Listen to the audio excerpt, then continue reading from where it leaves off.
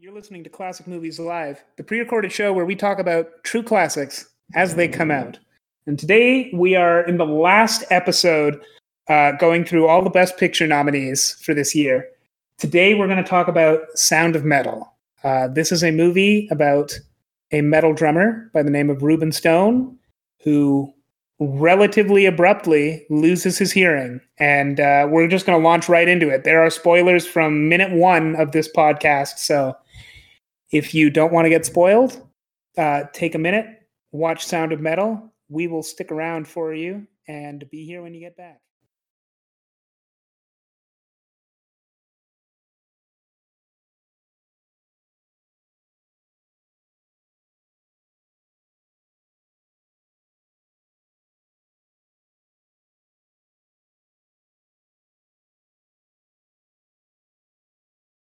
So this is the second time I watched this movie, and I don't know why I didn't do it the first time like this, but the second time I watched it with headphones, and that makes a huge difference. Pierre, when you watched Sound of Metal, did you watch it with headphones, or did you watch it just like on a TV? I watched it on a TV with bad speakers. So. Oh man, you're missing out. You kind of should we cancel the episode? Like, do you want to come back and do you want to go give it another watch and come back? I think if I just listen to the movie, I think it'd be good enough. Like, just no video, so I can combine the two experiences afterwards in my head. I wonder if this movie, they should release this movie on Spotify as a podcast. They shouldn't do that, actually, but it would be really funny. Pierre, today we're going to talk about Sound of Metal. Why don't you tell us a little bit about Sound of Metal? Sound of Metal is a movie starring... oh man, I don't know why I started with starring Riz Ahmed. But it's about a dude that he's a rock and roll player, a drum player, and he's in a band with his girlfriend, and he's a recovering. I guess he's not. Is he recovering technically? If it's he was a drug addict. Mm-hmm. 4 years sober. 4 years sober, and the movie kind of starts off with him losing his hearing, or slowly losing his hearing in the first act, due to, I guess they don't never give a specific reason, but they were saying it could have been due to like his addictions, or like his like something happened to his body, maybe an illness, or just because of the music that he was playing, because rock and roll music is very loud, and basically this. It kind of deals with Riz Ahmed's character grappling with the fact that he is losing his hearing, despite it being extremely important, like his band being extremely important to him, and just kind of adapting to a different lifestyle. Mm-hmm. Thanks to, I guess, a deaf community. That's important to say. Yeah, he ends up going to essentially... It's actually a rehab, I think, but it's a rehab that's specifically targeted to deaf people. Yeah, which is cool. I've never heard of a place like that, honestly. So I have to assume that they exist. I just never really thought about it. I think that's probably the coolest thing this movie does for me is I don't know very much about the deaf community, and I don't think very much about the deaf community, and like. There's no reason except that I'm just not a part of that community. And like this movie made me think about the deaf community. And I think that was really cool. Yeah, I mean, I think for obvious reasons, like they don't get a lot of, I guess, attention to movies, unfortunately, just, due to, like the way, like sign language, I guess, isn't very cinematic. So I guess it's avoided. I'd also say, like, there is one single deaf actor who's ever won an Academy Award. And when I found that out, I thought, that seems high. Yeah, it kind of does. I think that's a really cool fact. But yeah, no, it's honestly a pretty, like, it's a straightforward movie, but it's a cool look at an interesting, sorry, I shouldn't say cool look, but it's a very realistic and inspiring / sad look at someone adapting to this lifestyle. But I think this is something that I really wanted to see more in other movies, that because this essentially, like, you have when you have movies like Minari, for example, right? Mhm. It is a look at that lifestyle, at a lifestyle of people that are having trouble adapting, right? Yeah. But what I loved about Sound of Metal is it was a take on a different way of life, but it actually had a very good plot structure and it had very good character development. And that's like I think this is what really made it stick out to me compared to a lot of the other nominees. I think what this movie did really well, and I guess I'll bring up what it's nominated for in just a minute, but I'm going to reveal here that it's nominated for Best Original Screenplay, and this is basically what I'm talking about at the moment. What part of what really made it stand out is, like, this is a movie about a guy. It's a movie about a guy losing his hearing, but the way that it structures that is it's kind of about him dealing with grief, and also it has him go through. It really uses the fact that he's a former addict because, and this sounds really dumb to say, it's sort of like the movie sort of portrays Ruben, that's Riz Ahmed's character, like he's addicted to hearing, which is a really strange thing to say because, like, as someone who can hear, I can't even imagine what that would mean because I just hear things. But, like, he is so Ruben is so pretty much consumed with getting his hearing back that, like, nothing else matters to him. And so they bring in sort of that it ends up sort of bringing in the fact that he's a former addict because it uses that to kind of explain a little bit his approach to, like, trying to get his hearing back. If that makes sense. Yeah, I love that it just added so much of an extra layer to what was going on. And I think it's very relevant, I guess, commentary, just because I think you said his name was Ruben? Ruben. I think for Ruben, instead of obviously he cured his addictions to substances, right? But it seems that the movie's implying that he sort of replaced it with an addiction to the grind of rock and roll, if that makes sense. Mm-hmm. Like going out all those nights, playing his heart out. Like he like, it's obviously a much healthier addiction because it's like, you know, he was addicted to his band and succeeding at his band, right? Mm-hmm. Which is why he has so much trouble, I guess, kind of giving that life up. And right. I mean, for obvious reasons, it's also just because, like, he just didn't want to be deaf anymore, right?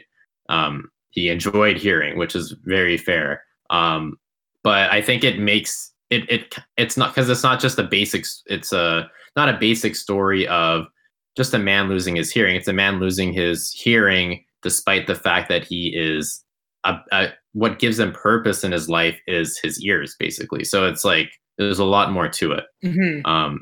Which I appreciated, and I thought added a lot more, I guess, tension and believability, I guess, to, like, why he was so, I guess, the desperation of not wanting to be in that situation, which we can relate to. Yeah, I would say, you know, if you suddenly lose your hearing the way he did as, I don't know, a farmer, then it's probably similarly devastating. But, like, it would be harder to portray that because, I mean, when he's a musician, when it goes from one scene of him playing in a club and, like, the whole scene is literally just one song of theirs, and you see how passionate he is about that music, and the next scene is silence, it's a lot starker of a contrast. Yeah, especially, like, it also it's a lot more devastating because the reason a big part of his relationship with his girlfriend at the time is through the music and mm-hmm. and through the band. So it's basically his entire life. So he's missing out on his entire life because of his loss of hearing. Mm-hmm. But yeah, it's cool. Well, I guess just to introduce what we're talking about real quick, and we already did kind of, but we're talking about Sound of Metal. And this movie is up for 6 Oscars this year, which I'm going to be honest, I expected when I saw this movie the first time, I definitely expected it to be up for, something like Best Actor for sure, because it's one of my 2 favorite performances by an actor in any movie this year. And then I'm not at all surprised by any of the other nominations except Best Picture. I like it for Best Picture, but this is again one of those movies that to me feels like more of an indie movie that doesn't really make it to Best Picture. But 2020 is a weird year, so maybe that's why, and maybe it's just because it's good, because it is very good. We got this movie up for Best Picture, Best Actor for Riz Ahmed, Best Supporting Actor for Paul Raci, Best Original Screenplay, Best Editing, and Best Sound. Anything else you think it should have gotten, Pierre? Not really. Maybe. No, I was gonna say maybe editing. Well, it's up. Oh wait, no, it has editing. Yeah, never mind. No, not really. I think that's actually a really solid, all around look at the movie. And I would say that it's a real contender in all of those. I think that it's very good in all of those specific things. We're going to be talking about the whole movie, so I'll just sort of ignore Best Picture for now.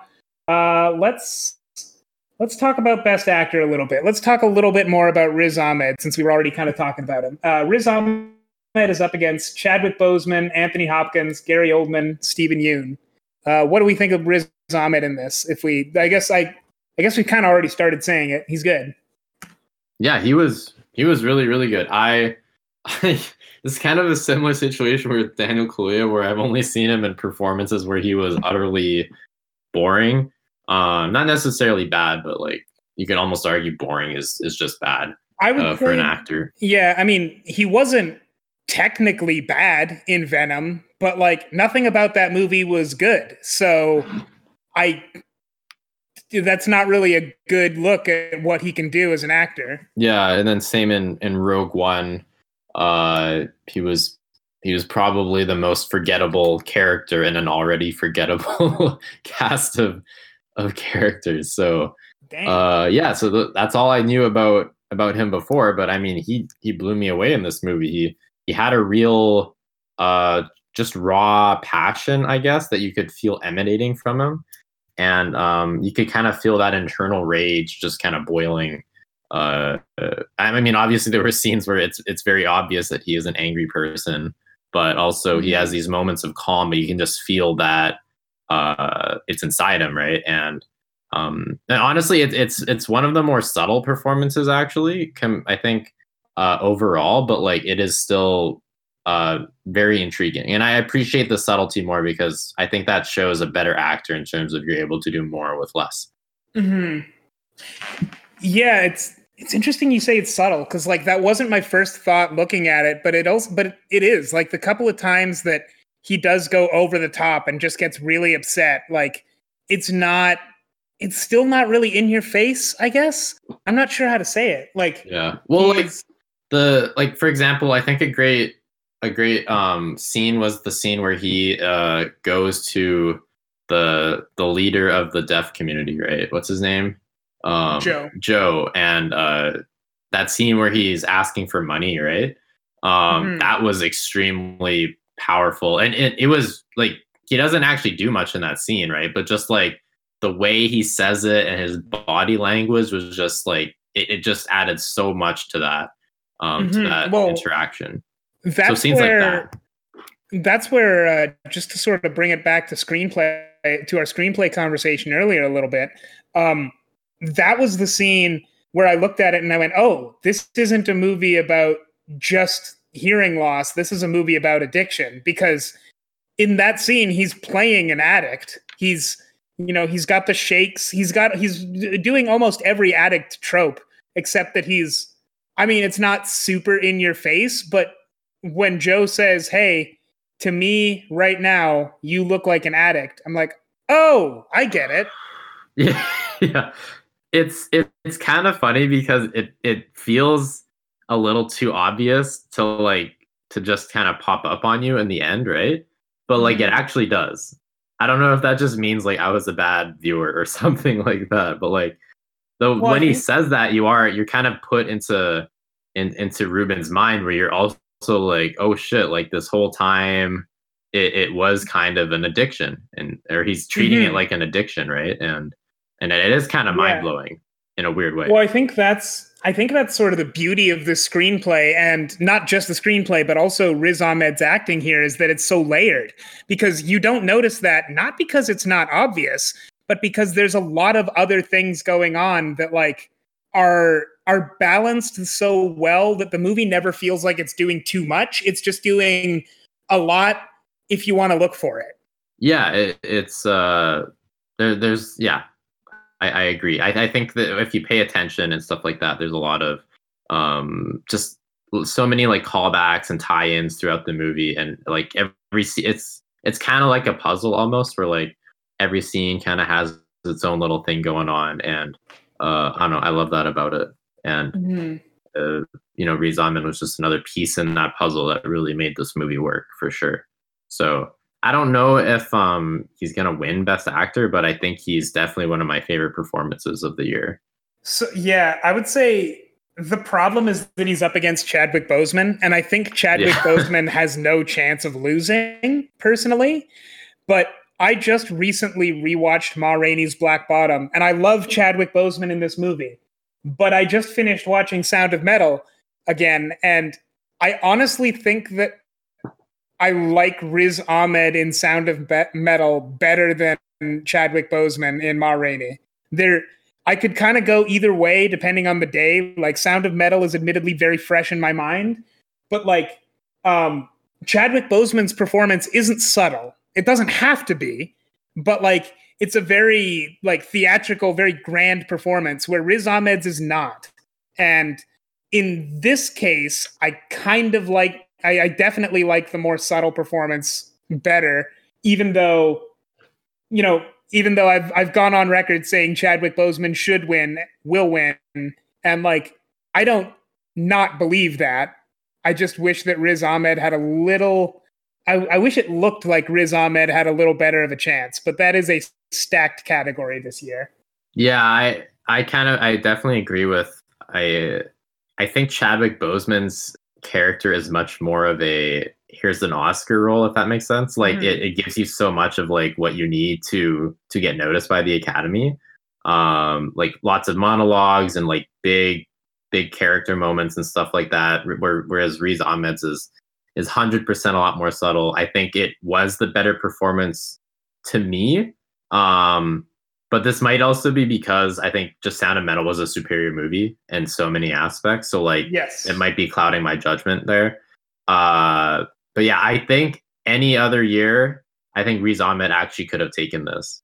It's tough because he's against Anthony Hopkins and Gary Oldman, who are also Oscar like favorites, if that makes sense. But although I would say for him, I personally see Riz Ahmed as one of like the top two, not just in as far as like, I think he is one of the top two performances in this category. I think he's like, if Chadwick Boseman doesn't win, I think the next favorite is Riz Ahmed, even though, I mean, it could definitely go to Anthony Hopkins, and Gary Oldman would be a little bit of a surprise because I don't think he's anything special in this category, but he would like, I mean, it could happen. It's a good enough performance. It could definitely happen. Yeah, I think Riz Ahmed's probably third here in line. I think I want him to win, but like I think the combo of Chadwick Boseman on top, and then Anthony Hopkins, I actually think, even though I didn't love the movie, I thought he did actually put on a very good performance. I mean, it's Anthony Hopkins, right? Like, what do you expect? He's an amazing actor. He's one of the best actors of all time. So like, it's tough competition. It's just like Riz Ahmed, this is his first time too, I think, being nominated, right?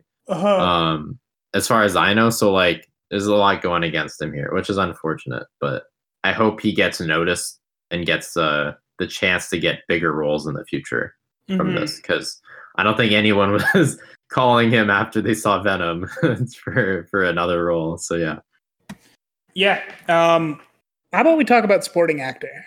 Sure. So for supporting actor, we got the category is Sacha Baron Cohen, Daniel Kaluuya, Leslie Odom Jr., Paul Raci, and Lakeith Stanfield.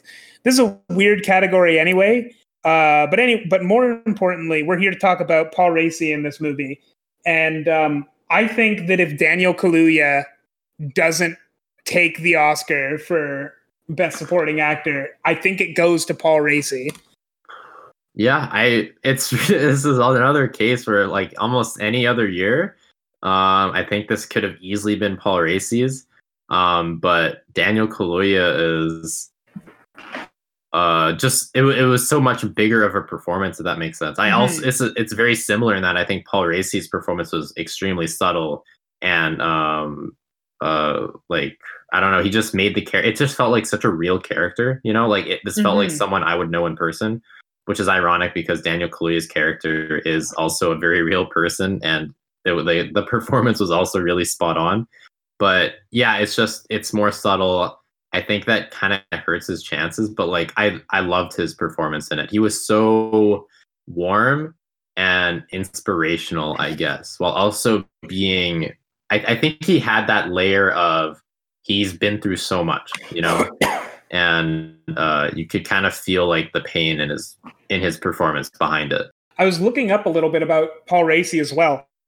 This is not I don't believe this is his first film role. But he hasn't been in a lot. This is his first film. This is the first movie he's been in 6 years. And like it sounds like he's mostly in movies that focus around deafness. I can't really tell.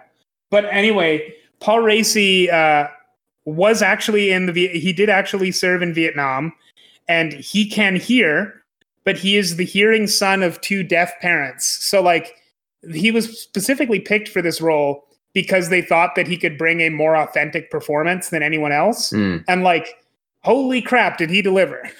Yeah, he really did. I loved it. I actually didn't know he wasn't much like, you're right, he doesn't seems like he acts that much. But yeah, I don't know, there was just something about it. Like, there's this little thing I loved about that scene we talked about earlier where Ruben's asking for money. I don't like, this is probably a director's thing, or it's probably in the screenplay, but that little, once Ruben leaves, he gives that like kind of sigh of like, it's not a sigh of relief, it's like a sigh of like like pain almost. Like he was holding in how hurt he was by Ruben, but he couldn't show it, you know, immediately, right? Because he didn't want to he didn't want to like let his emotions out in like this critical moment, if that makes sense. Yeah. Well, it's stuff like this, those little things he did that were like really powerful to me. Yeah, right at the end of that scene, like you can see him start to tear up, and it's like he really did just lose a friend, kind of. Like he didn't know Ruben for that long, but like the relationship between the two like feels very real and like very close. And when Ruben sort of betrays him in the end, you feel how betrayed the guy is. Yeah, it really hurts. And also because the character is just so likable, right? You can't help but just be like damn, like how, like, Ruben, how could you? Yeah, what did you do to this guy? Yeah, but also you're also kind of put in, like, he also makes you see, I think helps you see a side to Ruben that the audience might not see if he wasn't like so compassionate, I guess, or like you didn't feel that warmth from him. Just because like I think on the surface it's very easy to just see Ruben as an asshole, right? But like I think his passion, the passion that the role offers and the character brings to the movie puts the audience in his shoes a lot of the time. It makes you see Ruben as someone that is just going through a lot of pain, right? But we believe in him, just like Paul Raci's character does. So yeah. But I think also, pretty importantly, by Paul Raci being here, he makes it so that without him in this movie, I feel like this movie doesn't really would have too easy of answers, if that makes sense. So like at the very end, what happens is Ruben gets implants that bypass his ears and or bypass his, I don't remember the exact term, but like they bypass it and he can he should be able to like hear to some degree again, because it sort of not really undoes his deafness, but like he fixes it in a way. And as the audience up to that point, like we know that's Ruben's goal, and then wow, he's done it. And then Paul Raci comes in and he says, hey, this wasn't actually a super cool thing to do, and this didn't solve anything. And like without Paul Raci there, it seems like mission accomplished. But with Paul Raci there, you realize this was never the problem. Yeah. And I don't know, it's just that I think that moment is just really powerful, especially because he helps you see it from his eyes too, that disappointment. You can really feel that from him. But yeah, I don't know. I think he might have a chance, honestly. Just because Daniel Kaluuya's character didn't actually have that much to do in his movie.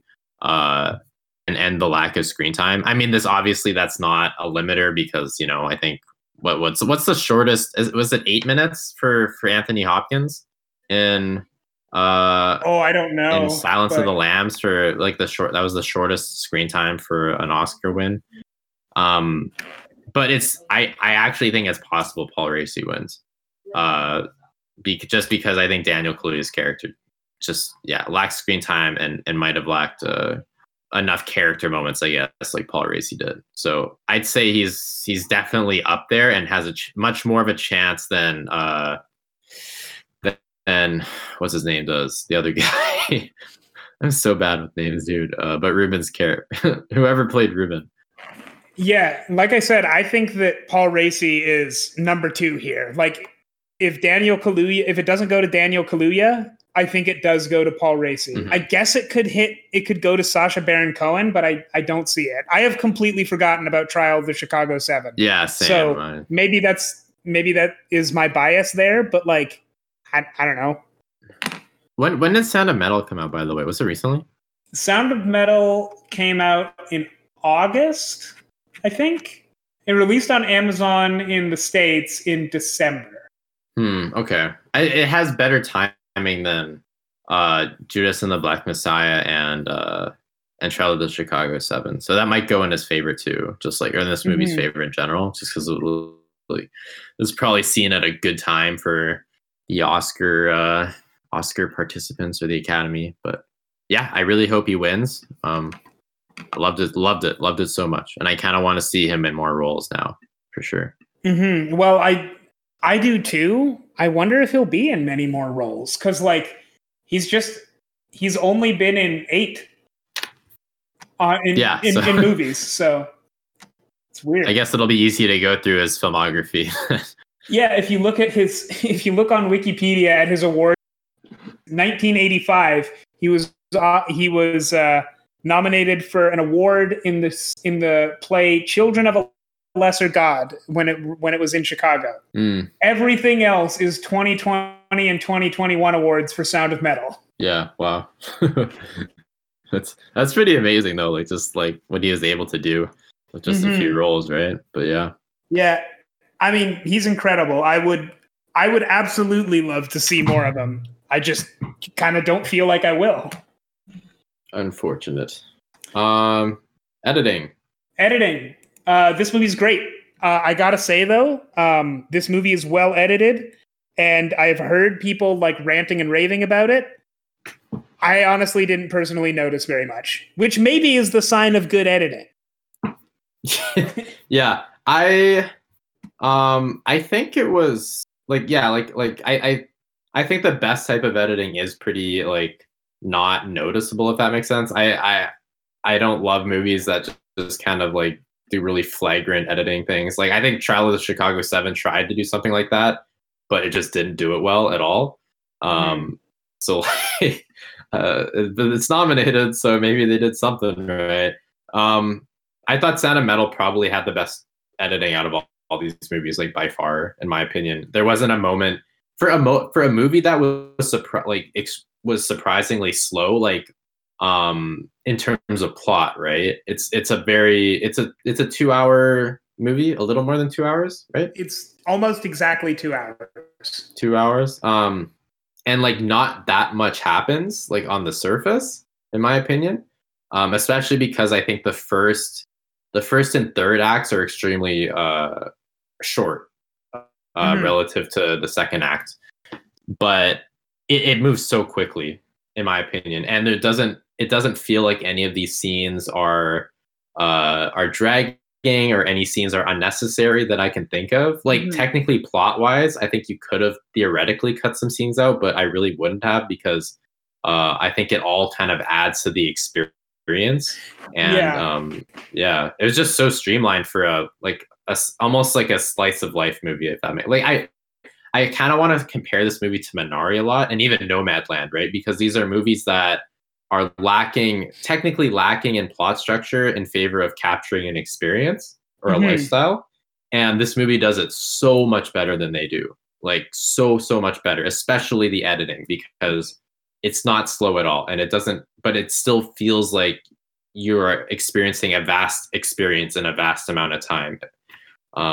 So yeah, it's actually like really, really good editing. I never really thought of it honestly before now.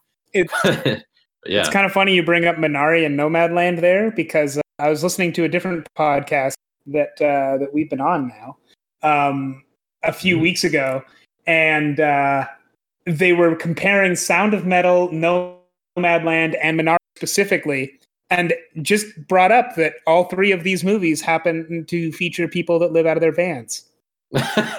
Whoa, okay, yeah, that is true. Yeah, I love that. Yeah, I don't really have anything more to say on editing. I think you summed it up really, really well. I think for film editing, I personally wouldn't mind if any of these movies win, except maybe the trial of the Chicago 7. But like, yeah, I think it did a really good job. Yeah, I feel like there's no way this shouldn't win. I think, unfortunately, like The Father might win just because of the way. I don't know. They might perceive the kind of. I think to me they're kind of gimmicks that they play as like really, really clever and really good.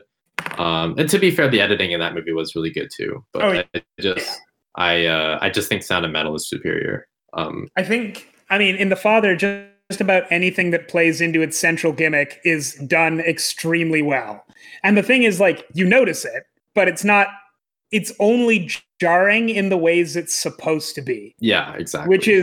Which is like, if this is really good editing because it's subtle and you don't notice it and it makes the movie flow basically perfectly, The Father is the opposite of that, but still good. It's like, it's good editing but because you notice it. Yeah. But the thing is, you're supposed to. Yeah. I also want to say Promising Young Woman's here. I love that movie. I thought the editing was solid, but there was, I think, a couple scenes that maybe dragged a bit, and the ending, I think, was just troublesome in general, unfortunately. So, yeah. Yeah, I mean, I'd say Promising Young Woman is a really well-edited film. Is it the best edited on this? No, not really. Yeah. I'd love it to win, because anything that Promising Young Woman takes away is all right with me. But yeah. All right. Let's talk about sound. I think this movie is its sound. So, like, if this movie doesn't win for sound, I will be astounded. Yeah, it's kind of the opposite of the editing, where the sound editing is really in your face. And I think it's like, I don't want to say, I think it's unfortunate that it could be perceived as a gimmick, I guess, for it winning. But it was, to be fair, really, really, really good. I think it really put you, at least, okay, maybe this is tough because I am not a deaf person, right? Or I don't know how a deaf person experiences certain things. But I feel like it really added so much to the movie of putting you as close as possible, I think, to that experience that the movie can offer you. Yeah. Well, and also I need to point out, it's okay to like say that, because this movie is about a deaf person nominally, but it's actually about a person going deaf. Mm-hmm. And like, it happens very quickly. Like, this is almost instantaneous deafness, but like when he can still hear a little bit, like, I feel like the sound is important to that, because when something is wrong with your hearing, you notice it a lot. I don't know. I think I brought this up a while back. I have in the past had hearing problems, only like temporary, like never on the level of anything. I cannot relate to a deaf person. I can hardly relate to this movie that much. But like when there's anything wrong with your hearing and that's an important thing to you, you notice it immediately. And like this movie put me in that headspace immediately. Like as every time, it's really good about like what it feels like when you can't hear something, because it's never like, it's at least for me, it's never like, oh, it's immediate silence now.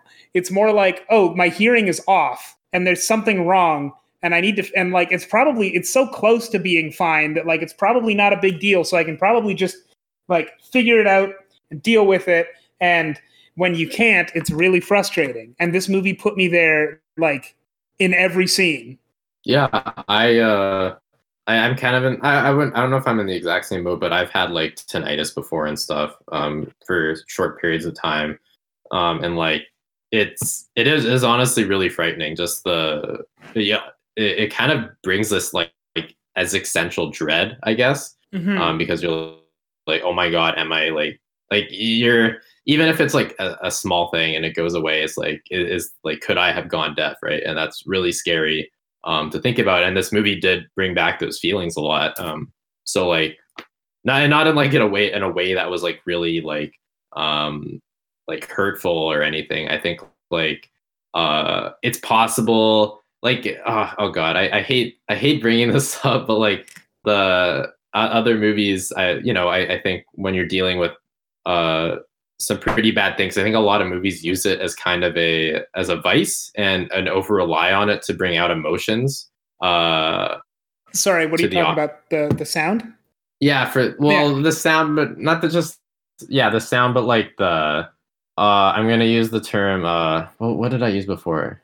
Kind of like torture porn, I guess. Oh, gotcha. In a way, like just the like kind of like I didn't like when they use that in God, I feel bad, but I'm gonna reference Minari again. It was just kind of like the continuous just beating on that subject of like these people's lives are terrible, right? Right. I think this movie touched on it enough where it wasn't like just depressing to watch. Like this movie had moments, had a good balance, if that makes sense. Yeah, I guess it's a tough balance to hit, but I think part of the reason this movie does it so well is like, this is a guy who has experiencing something that to him, like for a myriad of reasons, ought to feel like the worst thing that could happen to him.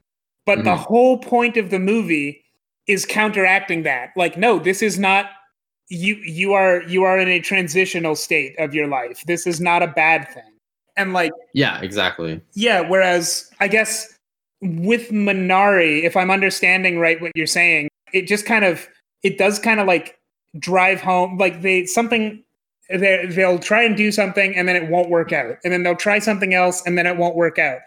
And then someone gets sick. And then at the very end, they decide to give up all their principles and try something else. And it's like, that doesn't necessarily make the movie bad, but what that does do is like, it doesn't balance it as well as with Sound of Metal, because there's kind of no good thing coming into that, at least not in that way.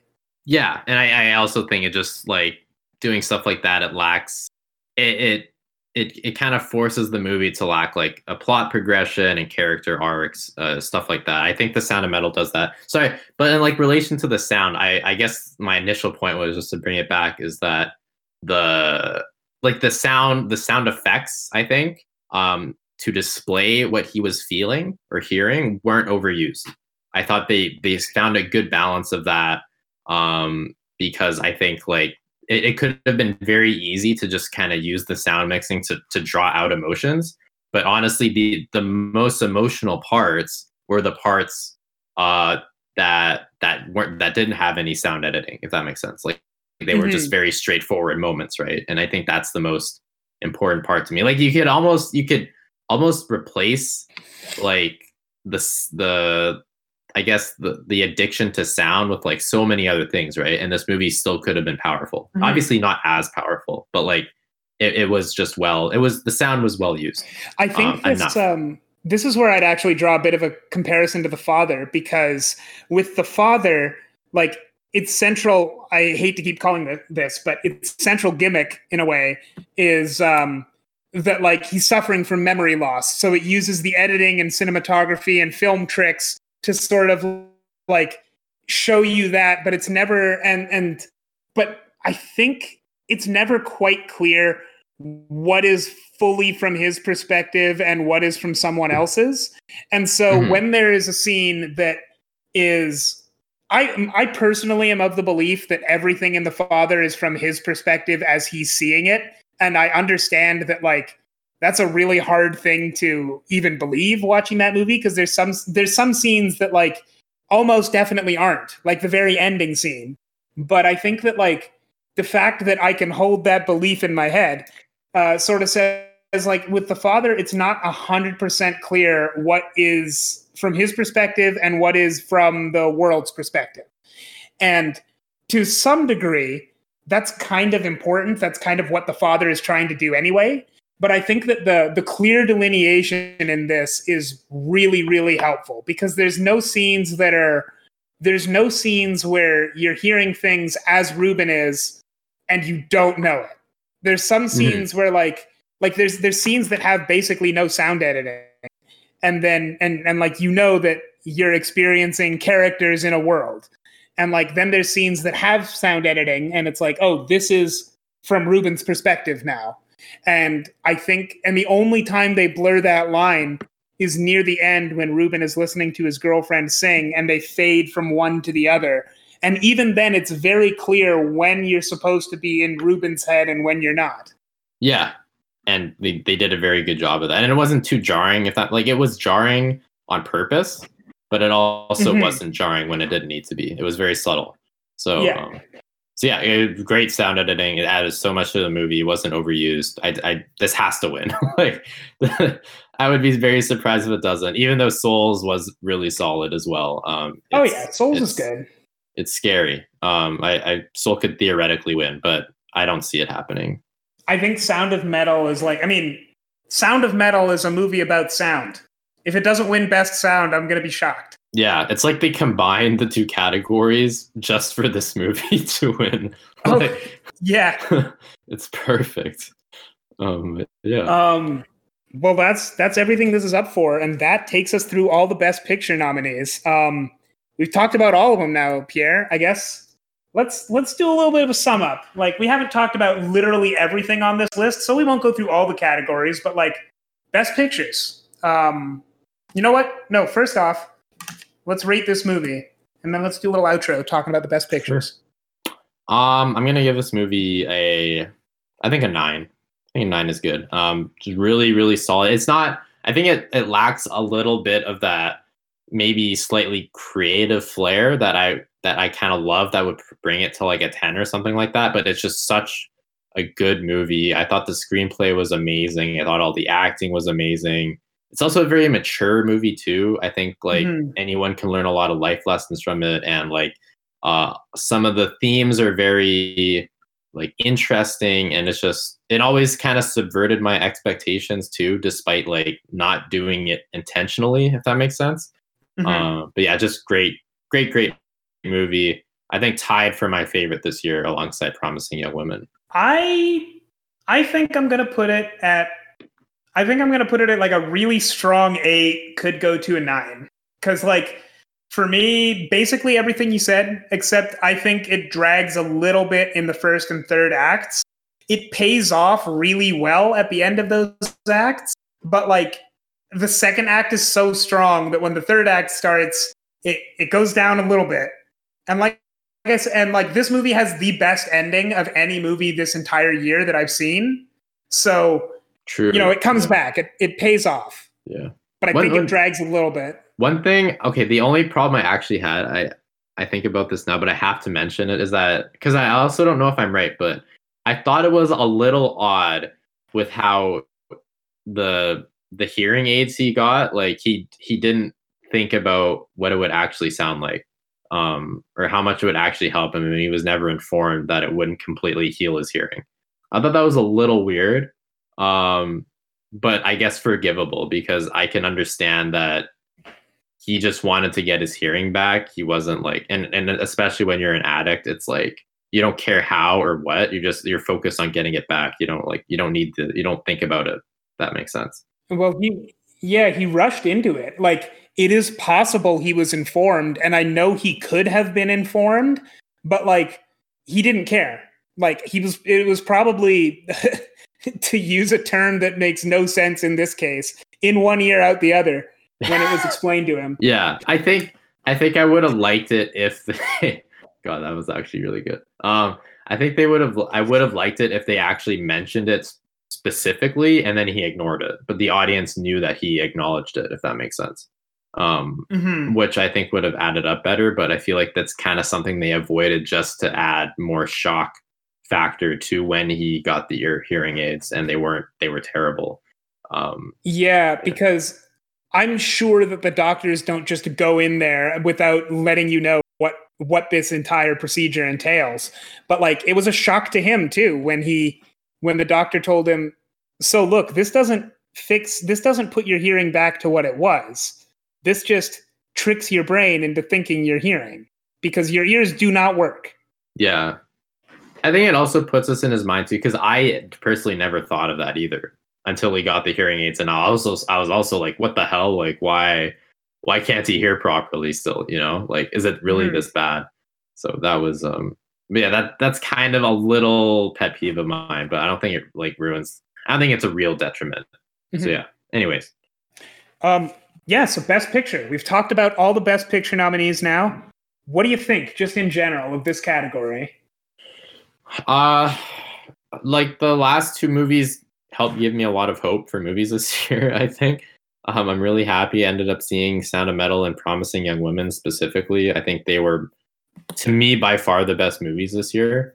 And they also bring two very different types of filmmaking to the table. Sound of Metal is a very grounded, realistic look at a way of life, and I think it just like did it so much better than a couple of the other nominees did. So I really like that I saw it last, because I think it really like gathered, because I think I was having trouble understanding that genre, I guess, until I saw this and realized how good it could really be if like done properly. And then Promising Young Woman is honestly one of the more creative movies I've seen be nominated for Best Picture, if that makes sense. Like, it feels so out of left field, in my opinion. And such a breath of fresh air to what we usually see in Best Picture categories. Like, I don't think it's like the best movie ever, like ever. I think it has some more glaring flaws than Sound of Metal. But it's just so vibrant and so fun that like it's just, it's really cool to see in Best Picture. And the other movies, I'm just kind of mad about, honestly. I don't think there's anything bad here. Maybe actually Manx, Manx bad. Other than Mank, though, I think it's solid. It's just very underwhelming for Best Picture, for sure. But it's a slow year, so it's fair. I would say with Best Picture, I like more of the movies in this than I don't like. Like, I don't like Mank. Trial of the Chicago 7, I'm sort of meh about. And like, the rest of the movies in here, I at least like. And I can't say that every year. I think last year was a particularly strong year for Best Picture. But like, I think this year is also pretty strong. But there's also nothing I'm fanatical about the way I think I was for Parasite. Like, the closest I get to something that I like as much as Parasite in this category this year is Promising Young Woman. And like, it's very good, but it's not see it in theaters 5 times good. Yeah, I always feel so like like such a basic like movie fan, like, oh, like Parasite's like the best movie ever because like it was, it's like you're jumping on the hype train, right? But it is just that good. But I like, to be fair, that's almost like a once in a decade type movie. Oh, for sure.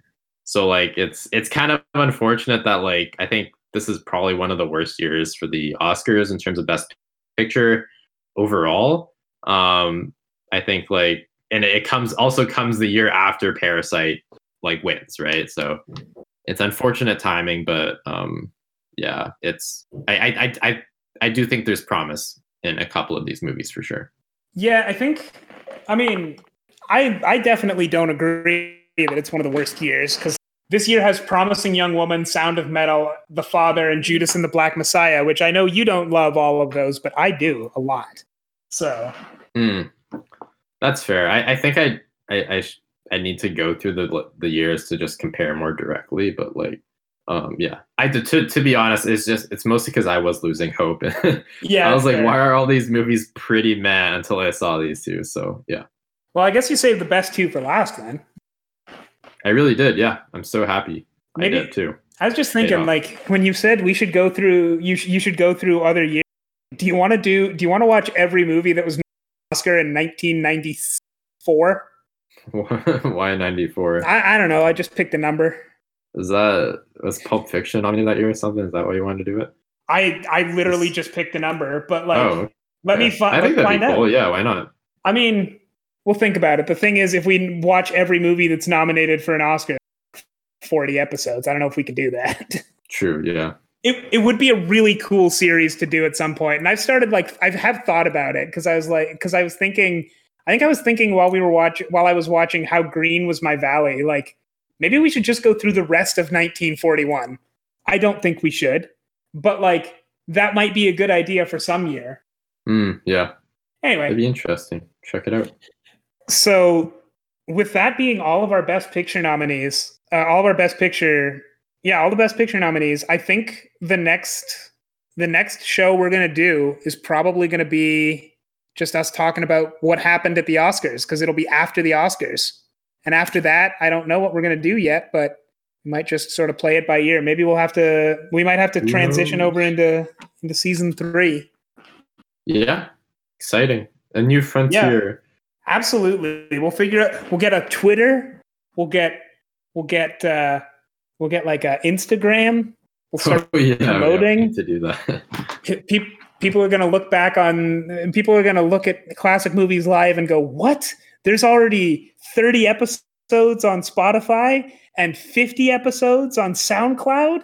They embrace technology? That's crazy. Well, anyway, Pierre, why don't you take us out with a monologue? Oh, I was a little boy when I saw Sound of Metal.